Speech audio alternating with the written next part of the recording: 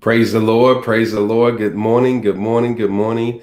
We're excited to be here again this morning. Let's Get Growing, man. Is just a blessing. It is a truly blessing to allow God every morning to get us started, get us motivated, get us headed in the right direction so that He can use us and utilize us to the max. I want God to maximize His glory in my life. I don't know about you, but I want Him to maximize His glory in my life. We're in day 21, praise God, of Quest for Authentic Manhood 33, the series, and we are excited about God using us and showing us right, and dealing with us in such a way that will cause us to reflect on things in our lives that could possibly be hindering us from moving to that next level. And so we're excited to be able to see those things and then create an action plan to deal with them and not allow them to hold us back any further. Praise God. And so we're going to get started. We are in volume 4 and we are in session 3. And so I'm going to go ahead and cue that up this morning. Hallelujah.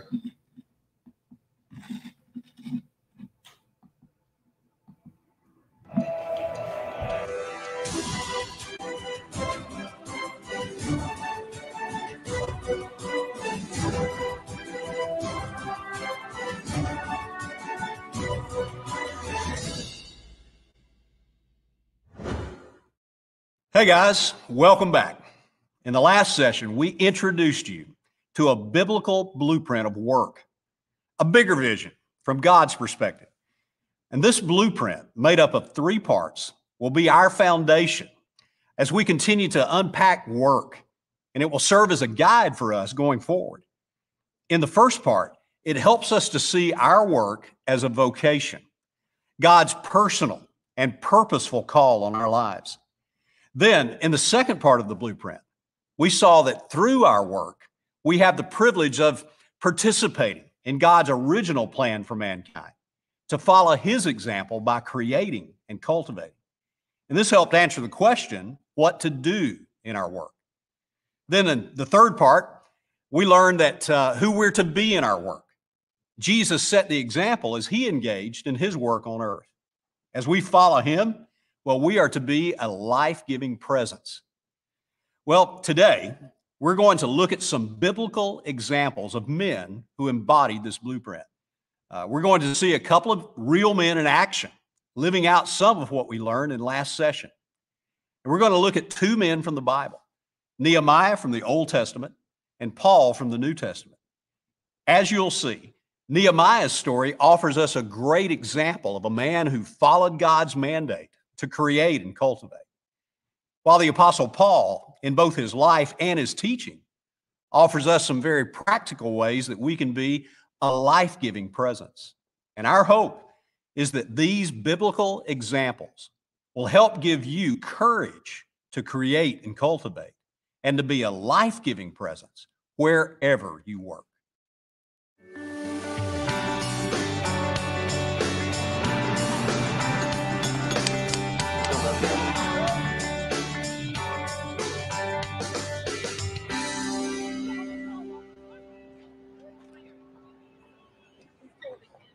I'm a professional soccer player. Currently play for the San Jose Earthquakes. I'm a baker at No's Bagels. Well, I work with my family. We have a mom and pop restaurant. I've been working with my father for all my life. It's my dream job. I wanted to play soccer ever since I was 4 years old, and I've been lucky enough to do so. It was a job that was offered to me by the manager there, and I just took it. It's mostly just to support them. I like the competitive environment. I really like competition, trying to win. I get to work with food and make people happy with the food I make, so I'm pretty happy with that. When you see the smile on people's faces, or when they come over and they really they'll shake your hand, or they'll really look at you in the eye and say, you know what, I appreciate your service, I appreciate you. it feels great. You feel rewarded. Money for me was not the biggest issue, but I was loving what I was doing, playing soccer. I knew I wouldn't be able to do it always. I wanted to get married. I wanted to have kids and support a family. So making money did become more important. Money, they pay well. They pay well. They actually take care of you with full benefits. And I mean, I'm pretty happy with my job. Playing soccer every single day, fighting for your position, knowing that you could lose it at any moment with injury or someone else coming in and taking a job has been difficult. So it's stressful. Frustrating to me, midnight shift, doing the graveyard every night. You know, it gets a little bit tiring. It's hard to stay asleep during the day. You know, I like to be active and be out during the day, so it's hard to get that schedule down. Well, I mean, you know, sometimes you go in there and you try to do the best you can, right? And you're really trying to please people, especially in the restaurant business. You're there to care to the people.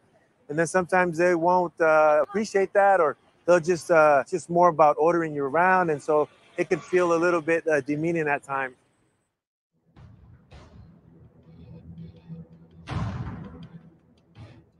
Okay, guys, we're going to begin today by looking at Nehemiah's story from the Old Testament, and then we'll follow that up with Paul's story.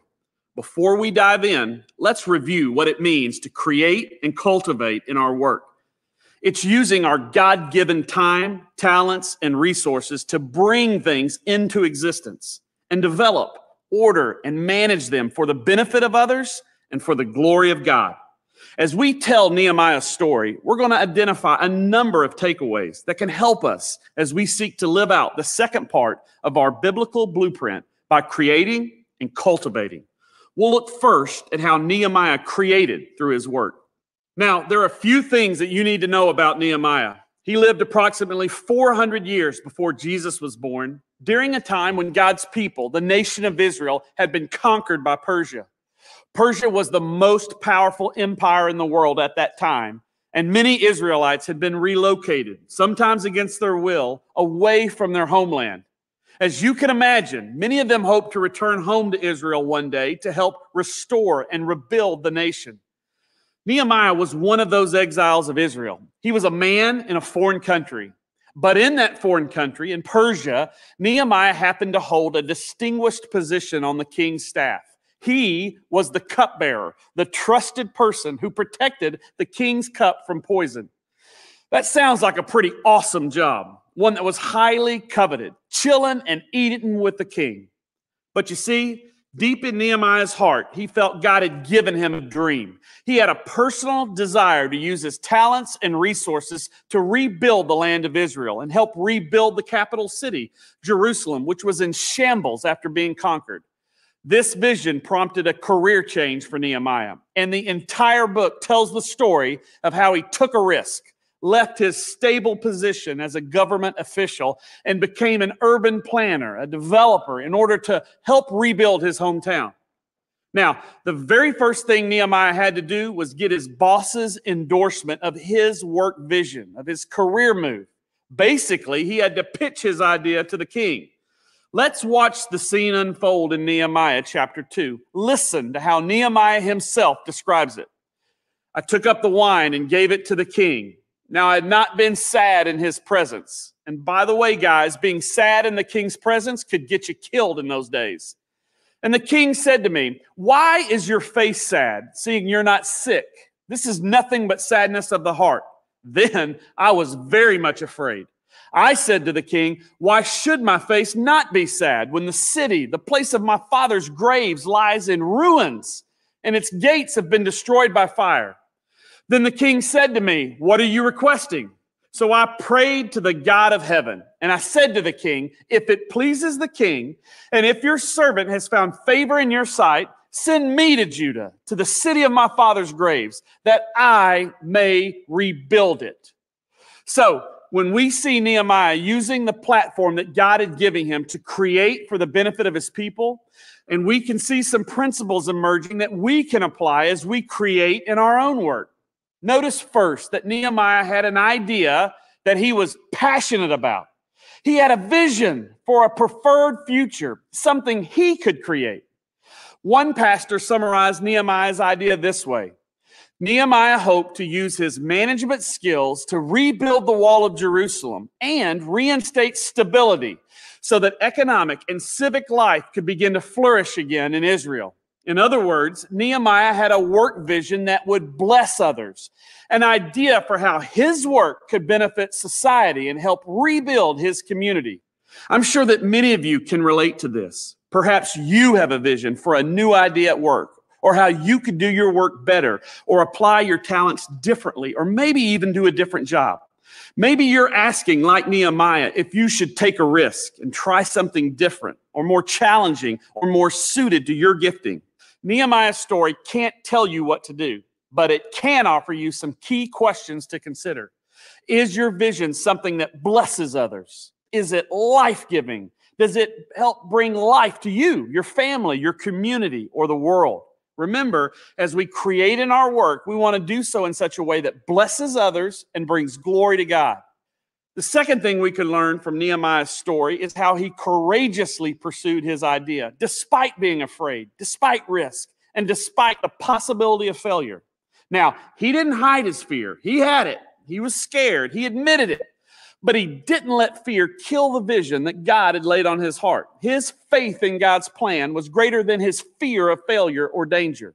Nehemiah rejected the safe, stable path and chose, despite fear, to dream a bold dream and to go on a God-sized vocational adventure that played to his strengths and would create a better life for others. The third thing we see as Nehemiah creates in his work is his dependence upon God. In the middle of his pitch, when his vocational future was on the line, Nehemiah turned to God in prayer. He invited God into his work life. Now, we don't have time to go through every passage throughout the whole book of Nehemiah, but if you read through it, you'd quickly see that dependence on God was a consistent theme in Nehemiah's life. And right here, we see him depending on God in his work life. This brings us to the fourth thing that we can take from Nehemiah's journey to create. He had a well thought out work strategy. We just saw that Nehemiah prayed. Now we see that he planned too. Prayer and planning were a both and for Nehemiah, not an either or. He wasn't just going to pray and then shoot in the dark. He had thought through what it would take to implement his vision. His ideas weren't half-baked. You can see the extensive planning he had done from his response to the king's follow-up questions. Listen to how he describes it. And the king said to me, "How long will you be gone, and when will you return?" So it pleased the king to send me when I had given him a time. And I said to the king, "If it pleases the king, let letters be given me to the governors of the province beyond the river, that they may let me pass through until I come to Judah, and a letter to Asaph, the keeper of the king's forest, that he may give me timber to make beams for the gates of the fortress of the temple, and for the wall of the city, and for the house that I shall occupy." And the king granted me what I asked. Nehemiah knew what it was going to take to get the job done. He was ready at a moment's notice to ask for the necessary support and inventory to ensure success. He wasn't just an idea guy or a guy with a dream, but no solid plans to implement the dream. In the same way, when we create in our jobs, we need a vision, but we also need more than that. We need a deliberate process or a plan of action that's going to make success more likely. Creating isn't just using our time, talents, and resources to create blindly. Whether you're building something in the workshop or on the job site, closing a new sales deal, or writing a new book, it's wise to identify and implement the best practices so we can accomplish the work set before us. You have to begin with the end in mind and know what it's going to take to get there.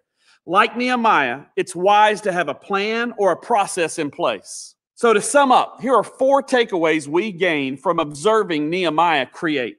He had a work vision that blesses others. He was courageous in the face of fear.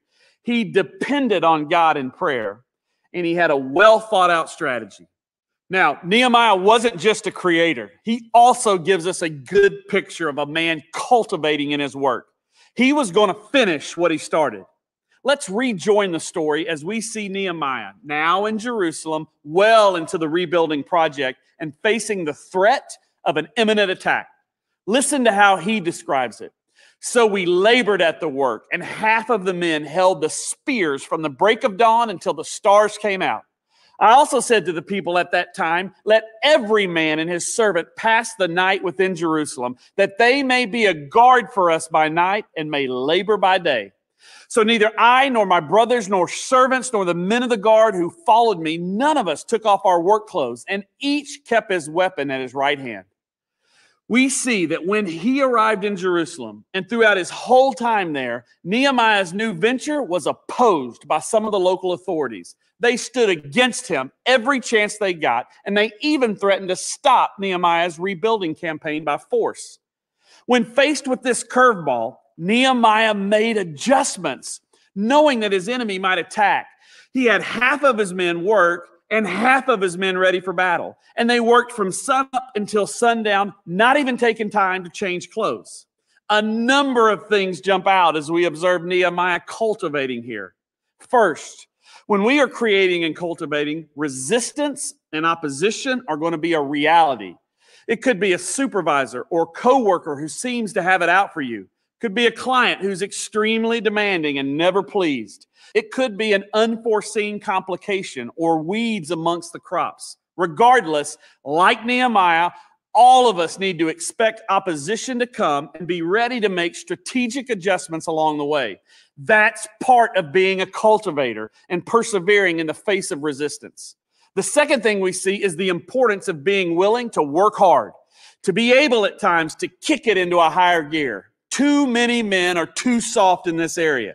They don't know how to bring their A game every day, to be willing to put in the hard work.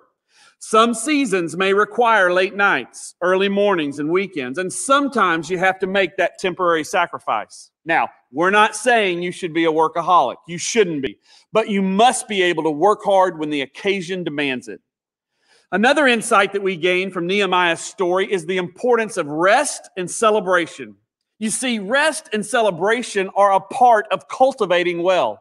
It's the idea of letting yourself and others be rejuvenated so that you can effectively manage whatever is under your care. So the soil is refreshed for a new season. So you and your employees don't get burnt out. Listen to Nehemiah describe it. And at the dedication of the wall of Jerusalem, they sought the priest in all their places to bring them to Jerusalem to celebrate the dedication with gladness, with thanksgiving, and with singing. Then I brought the leaders of Judah up onto the wall, and they gave thanks, and they offered great sacrifices that day and rejoiced, for God had made them rejoice with great joy. I love that passage because we get to see Nehemiah finish the job that he set out to do. He rebuilt the wall of Jerusalem and reinstated economic and spiritual vitality to his city. And what does he do next? He's not a workaholic, moving right away into the next project. He sets aside some time and celebrates. He throws a massive party. Like God in Genesis, he steps back and enjoys his good creation. He lets himself and his co-workers recover and celebrate. So here are 3 takeaways that we can learn from watching Nehemiah's commitment to cultivate. He fought to overcome resistance. He was willing to work hard. He took time to rest and celebrate his accomplishments. Guys, Nehemiah is a pretty good model of how we can create and cultivate in our work for the benefit of others. His story offers some great insights for our own journey as we follow God's mandate to create and cultivate in our own lives. Let's look at a modern example of a work story that reflects some of these principles.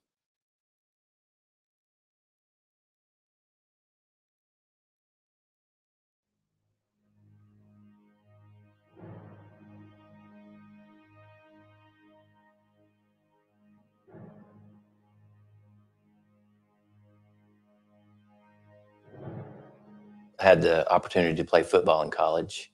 I knew I wasn't going to get to keep playing football after college. So I finished college and went and got my MBA. And then I went and got my law degree. I really took law school seriously, so I did pretty well there.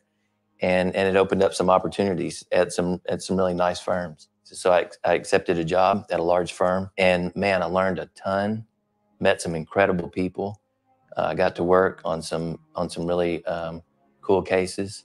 But after a couple of years, I really started wondering if I wanted to do this for a lifetime.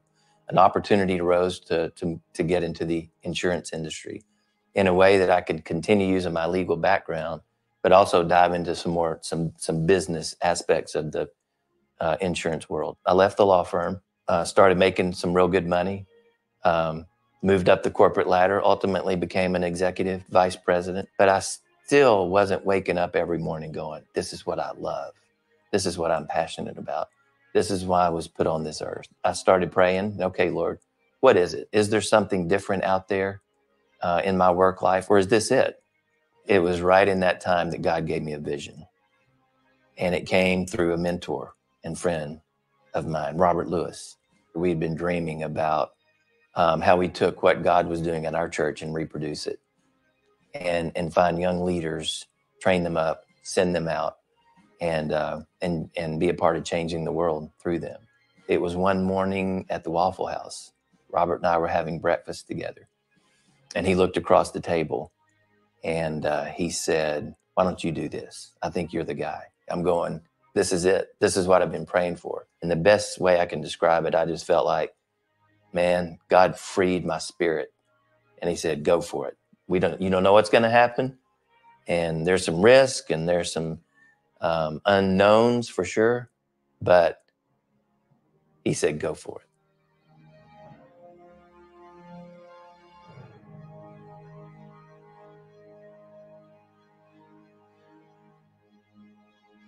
I think the idea of him having that bold and courageous faith was evident early on as he came over to Fellowship Associates. That was an idea that who knew would work, and he leaves a good, solid, well-paying job and takes a step of faith to go out and do that. Actually having the courage to economically step out on a limb and create a different kind of curriculum like 33 has become, something no one else has done before. I doubt if we would be here today if it hadn't been for the courage and the leadership that Steve showed. I think the part of the story with Nehemiah that I can relate to the most is the account where it talks about Nehemiah had a vision from God and a dream in his heart.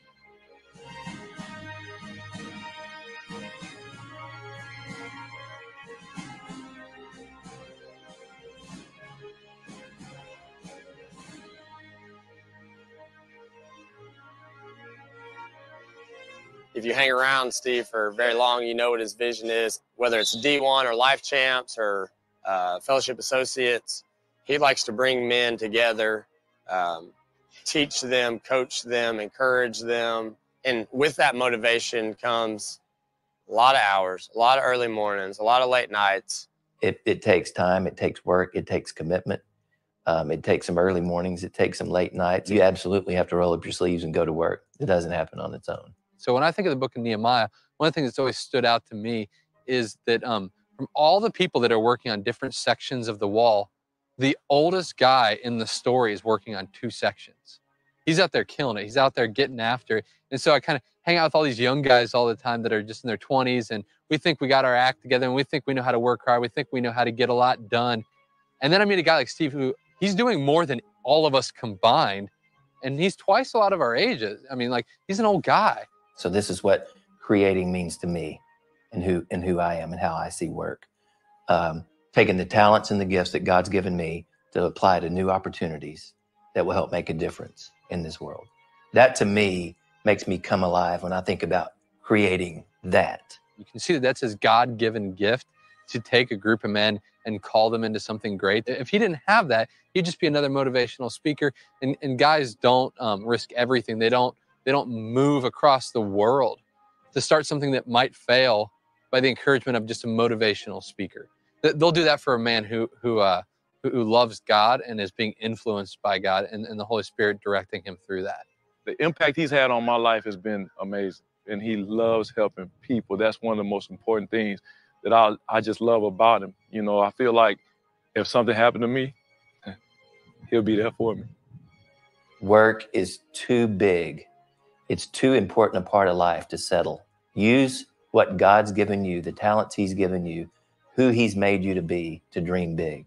And it may be as simple as staying right where you are and doing exactly what you're doing with a new level of energy or excitement or in a different way.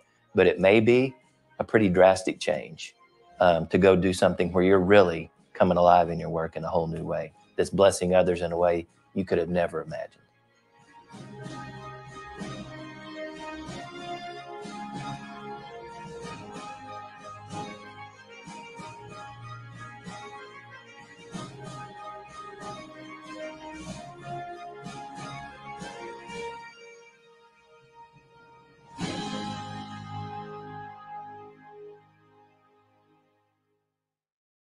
Now, let's change gears and let's dive into Paul's story. It's worth checking out the work perspective of the guy who wrote so much of the New Testament. What we find is that once he started following Jesus, he was all about modeling Jesus' life-giving spirit in his work. Now, there's a couple things you need to know about Paul. First, he spent a lot of his time doing blue-collar work. We learn in Acts 18 that Paul was a tent maker, a man who worked with his hands. And he often tried to set an example of hard work and manual labor for others. The second thing you need to know is that Paul makes it real clear that he was committed to imitating Jesus' life-giving presence. For example, in 1 Corinthians 11:1, he tells the Corinthians, "Be imitators of me as I am of Christ." Now, with these points in mind, let's look at 3 of the ways Paul taught and modeled how we can live out the third part of our blueprint, how we can be a life-giving presence in our work. The first way Paul says that we can be a life-giving presence is by providing for ourselves so that we are not a burden to others. Paul lays this out for us in 2 Thessalonians 3:10. Here's what he says. "If anyone's not willing to work, let him not eat. For we hear that some among you walk in idleness, not busy at work, but busybodies. Now, such persons we command and encourage in the Lord Jesus Christ to do their work quietly and to earn their own living." Guys, as fundamental as this sounds, it's good to remember that earning our own keep and doing our own share is life-giving to others, to not be a burden on others or the community. Now, of course, some of us are going to go through seasons when we may need the help of others, and that's okay. We're not talking about that. We're talking about an able-bodied man avoiding work or underworking or illegitimately relying on the labor of others to support him. That's life-draining, not life-giving. Here's another way Paul teaches us to be a life-giving presence. We are able to provide for our family.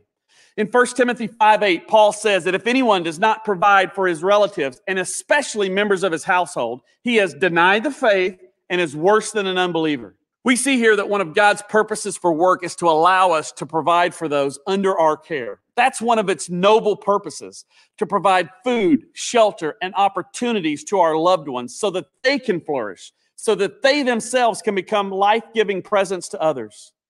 Guys, a big part of being a man is being a provider. When you get up, go to work, and you put a roof over your family's head and food on their table, that's noble.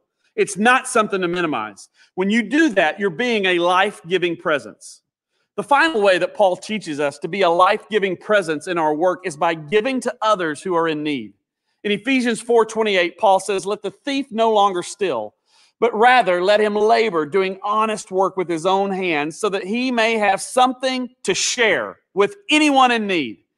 This principle of giving to others and living generously is a constant theme throughout the Bible. Jesus said that it's better to give than to receive. Guys, the income that we generate from our work should be shared with others. God's word inspires us to bring life to others by giving generously. As God blesses us in our work, we can be a blessing to others and let them experience God's grace through us. This is an amazing opportunity that every one of us can enjoy, to be a life-giving presence to others as we share the profits of our work. Authentic men are giving men. They see themselves as stewards. They give generously. They give strategically. They give spontaneously. They give with no strings attached for the sole purpose of giving life to others. Now, let's watch some of these principles play out in this modern-day work story.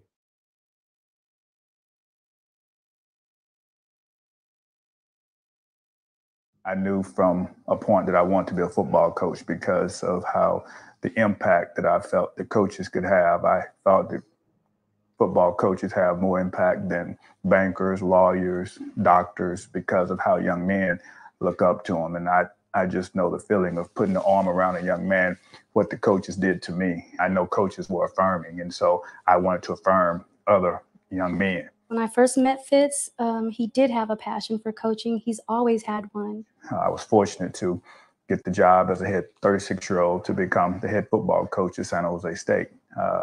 Didn't realize what all that meant. I just wanted to be a head coach. So I guess enlarged my influence, increased my territory, thinking that God had destined me for that opportunity. And he did. My goal at that time was to be the first African-American head football coach to win a national championship, which was a very selfish goal. I could just see myself getting that crystal ball, holding it up there. You know, when you see Nick Saban and those people doing that, you know, that was my vision. I remember in 2002, we went to the University of Illinois. We were a 35-point underdog, and they were Big Ten defending champions, and we beat them 38-35. My head was so big then, you couldn't tell me, I couldn't get inside this room because I was full of myself. And 2002 season, we were turnaround program of the year. I've got a couple national coaching awards. I was able to get a new 4-year contract. I received a vote of confidence from the administration. So ESPN had called our athletic director and said, hey, listen, we want to, Boise was ranked 9th in the country at the time, undefeated. They wanted to give them some TV exposure on the East Coast. So they called my athletic director and said, hey, would you guys look at moving your game to 9 a.m. in the morning to be on ESPN? I said, absolutely. I said, I'm going to do the best coaching job of my life to play Boise State on national TV. For that morning, Cynthia came and gave me a note from my oldest daughter, Destiny. And she said, you know, read this when you get a chance today at your coffee break. I read the letter from Destiny, said, dear God, thank you for blessing my mom, my dad, and our family. Then at the bottom, she said, P.S., please let us move back to Arkansas. And that was the way she finished the letter. So, man, I just looked and said, it made me think, you know, they were with me to support my dream, but they were not happy.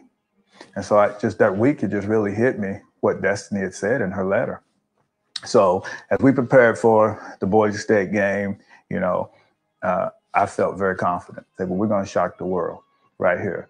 I think they may have scored first at the time, but then we come back and tie it up. It's 35-35. I think we score again. It's 42-35.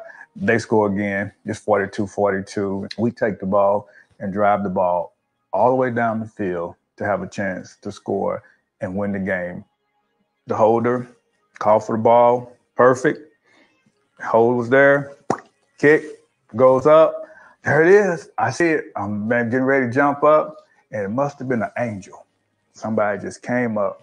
This guy had a 42-inch vertical jump from Boise State, and he blocked. He tipped, deflected, and we missed it.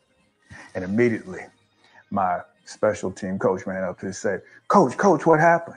And I immediately thought about Destiny's letter. I said, God just answered Destiny's prayer, and I'm getting ready to go back to Arkansas. I decided after that, you know, I'd done everything I could do. I worked as hard as I could work. This was not for me. I would resign the next week, and I would move back to Arkansas, not knowing, but I just said, hey, God, I don't know what it is you have for me, but I've tried to do it my way. Show me what it is you want me to do, and wherever you lead me, I will follow. So it was a definitely positive thing, and it changed a lot about his spirit. I saw him a happier person. But that 4-year experience was really the training ground to come to 1621 Dr. Martin Luther King Drive, because this is where the dream really was.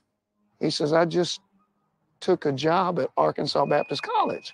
And I said, Fitz, I remember a little bit about that school. I said, but boy, that school's not very big. And he says, well, guess what? I'm going to be the president. And he says, so I think it's, you know, what God wants me to do. And that was different because I'd always heard Fitz talk about what he wanted to do. I think the thing that arrested me was he says, it's what God wants me to do. So when I came here and I had to start, you know looking at the buildings that were dilapidated and the boarded up houses in the community, you know, I saw an opportunity to really start a transformation process I can say without having a father figure in my life that he is another father figure that I can look to and to see what he is doing and to learn from those things. Through his vision, he's provided the opportunity for them to be able to come here and study at Arkansas Baptist College. Many of the students, if it were not for Dr. Hill's vision, would not have an opportunity to access higher education. That's why I know I've been placed here, and my opportunity to help the least of these have been empowered by being the president of Arkansas Baptist College. When I was a football coach, I had to tell them, you have to go someplace else because you don't meet NCAA standards. So that's what empowers me, that I can take a person who somebody else has told that you don't qualify, and I can say, yes, you do here, baby, let's go. But because of the lowness, the valleys of being the head coach of San Jose State, I am so much closer to God. I'm a stronger Christian than whatever been. I'm a better husband, and I'm a better father. Those are the most important things in my core values of life that I never would have been had I been successful in the football field.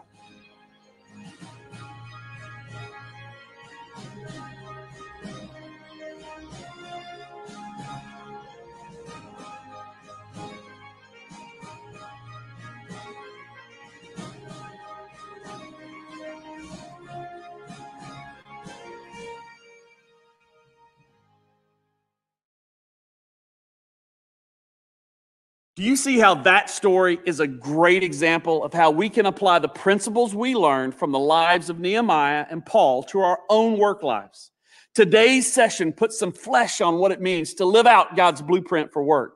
Nehemiah's story and Paul's life and teaching offer some helpful insights and wisdom that should give us courage to create and cultivate and be a life-giving presence in and through our work. Hopefully, you've been inspired. You've seen guys living out the blueprint. Now, your story doesn't have to, and probably doesn't, look exactly like their stories. You don't have to quit your job to live out the blueprint. God may have you exactly where you are right now and want you there for the next 30 years. That's great. Everyone is different and unique. But one common thing you saw in today's stories that applies to all of us is courage. It takes courage to live out God's vision for work, whether you stay in the same job or make a drastic career change. Whether you are a corporate attorney, a police officer, or a farmer, it still takes courage to live out our blueprint. Now, guys, remember, we're building an action plan. Be sure to write down your strategic moves in your training guide, because we as men need a plan that we can put into action in order to experience the work the way God has designed it. Next session, we're going to present 10 essentials that will help you live out our biblical blueprint of work. That when a man embraces these essentials, it will provide him with more opportunities, broader influence, and greater success in the workplace. You'll begin to live out God's ultimate vision for your work. It's also helped me when I have a tendency to want to underwork, to remember that God cares about my work. If all of us are thinking the same thing, then somebody's not thinking. Don't you cause me to question your integrity. Don't miss the importance of the gospel in your work. An authentic man works hard, but knows when to turn work off.